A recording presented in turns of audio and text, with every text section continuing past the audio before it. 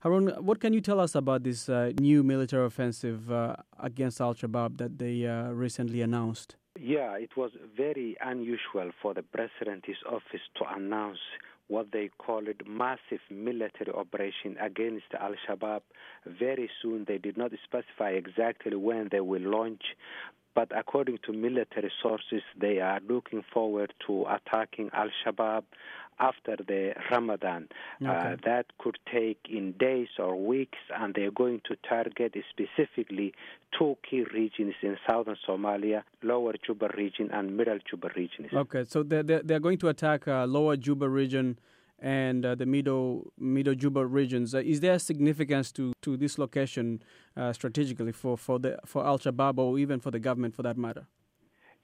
These two regions are very significant. They are called Juba region. It's Lower Juba region and Middle Juba region, specifically because this is Al-Shabaab's heartland. This is Al-Shabaab's spiritual home, if you call it. This is where Somali militant organizations were formed. This is where they go when they lose a battle. This is where they regroup. They have easy access to forest.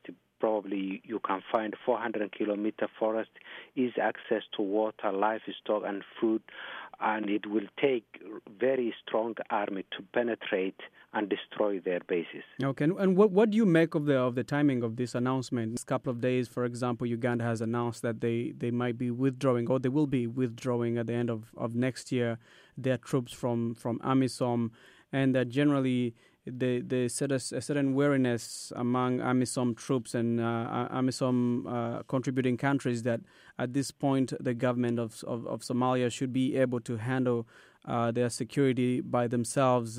What do you make of this timing in relation to some of these factors? The timing is significant as well, and there are many aspects to this announcement, I believe. Number one, the Somali government and AMISOM have been on the back foot for some months. Al-Shabaab has been carrying out heavy attacks, and they wanted to push back. They want to push back before the elections take place in August and in September. That is very significant for them to show that they can control and they can. The security will be in their hands.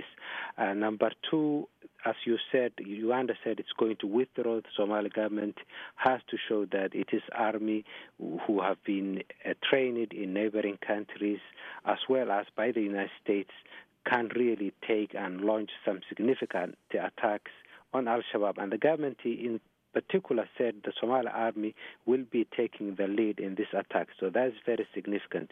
The United States government trained about 500 commando units. In the past few months, they have been carrying out special operations.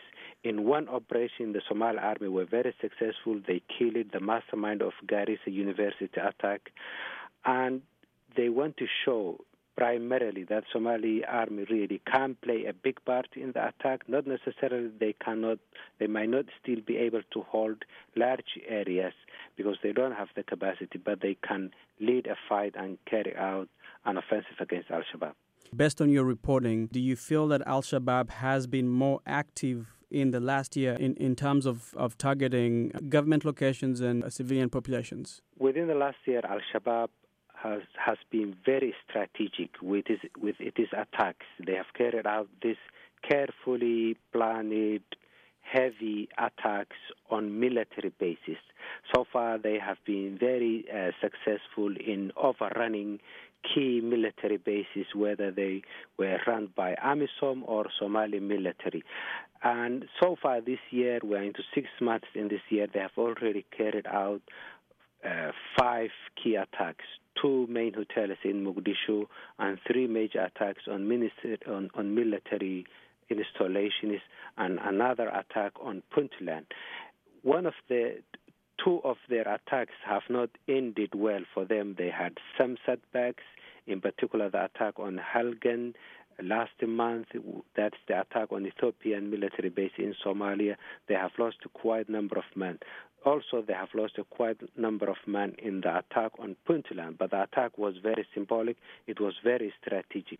But one key consistent attack that we have seen in the last few months, in particular this year, is Al-Shabaab's determination to neutralize to cripple AMISOM logistical supplies. They have been carrying out regular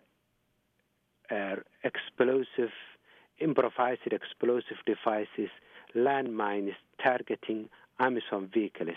And I think what they're trying to do is to isolate forward military bases, and cripple the logistical supplies.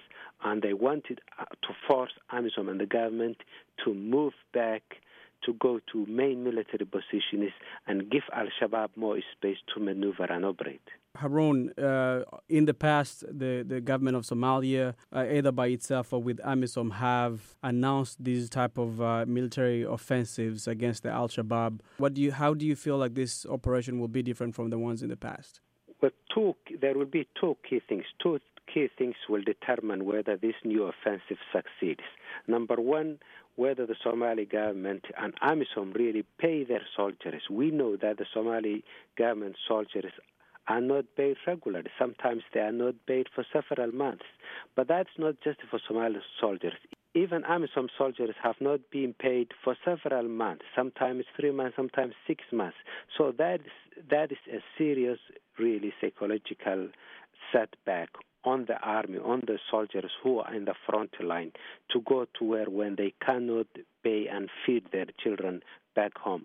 Number two, the Somali army are under UN embargo. They cannot bring in heavy weaponry. They cannot bring in tanks. They cannot bring in heavy artillery to attack and to defend their bases. And this is very important to mention. Some people accuse the Somali army that they are incapable of really holding on to their bases or fighting on their own against Al-Shabaab. But how can they do that when they are under international embargo? The only weapon they can bring in and use to fight against Al-Shabaab is small arms, and Al-Shabaab have heavy weaponry. Al-Shabaab have more weapons than the Somali army. Although the Somali army might look they are being supported by international community, of course they are supported by international community. They are being trained by a number of countries, but still they do not have the equipment, the proper equipment to face and fight Al-Shabaab.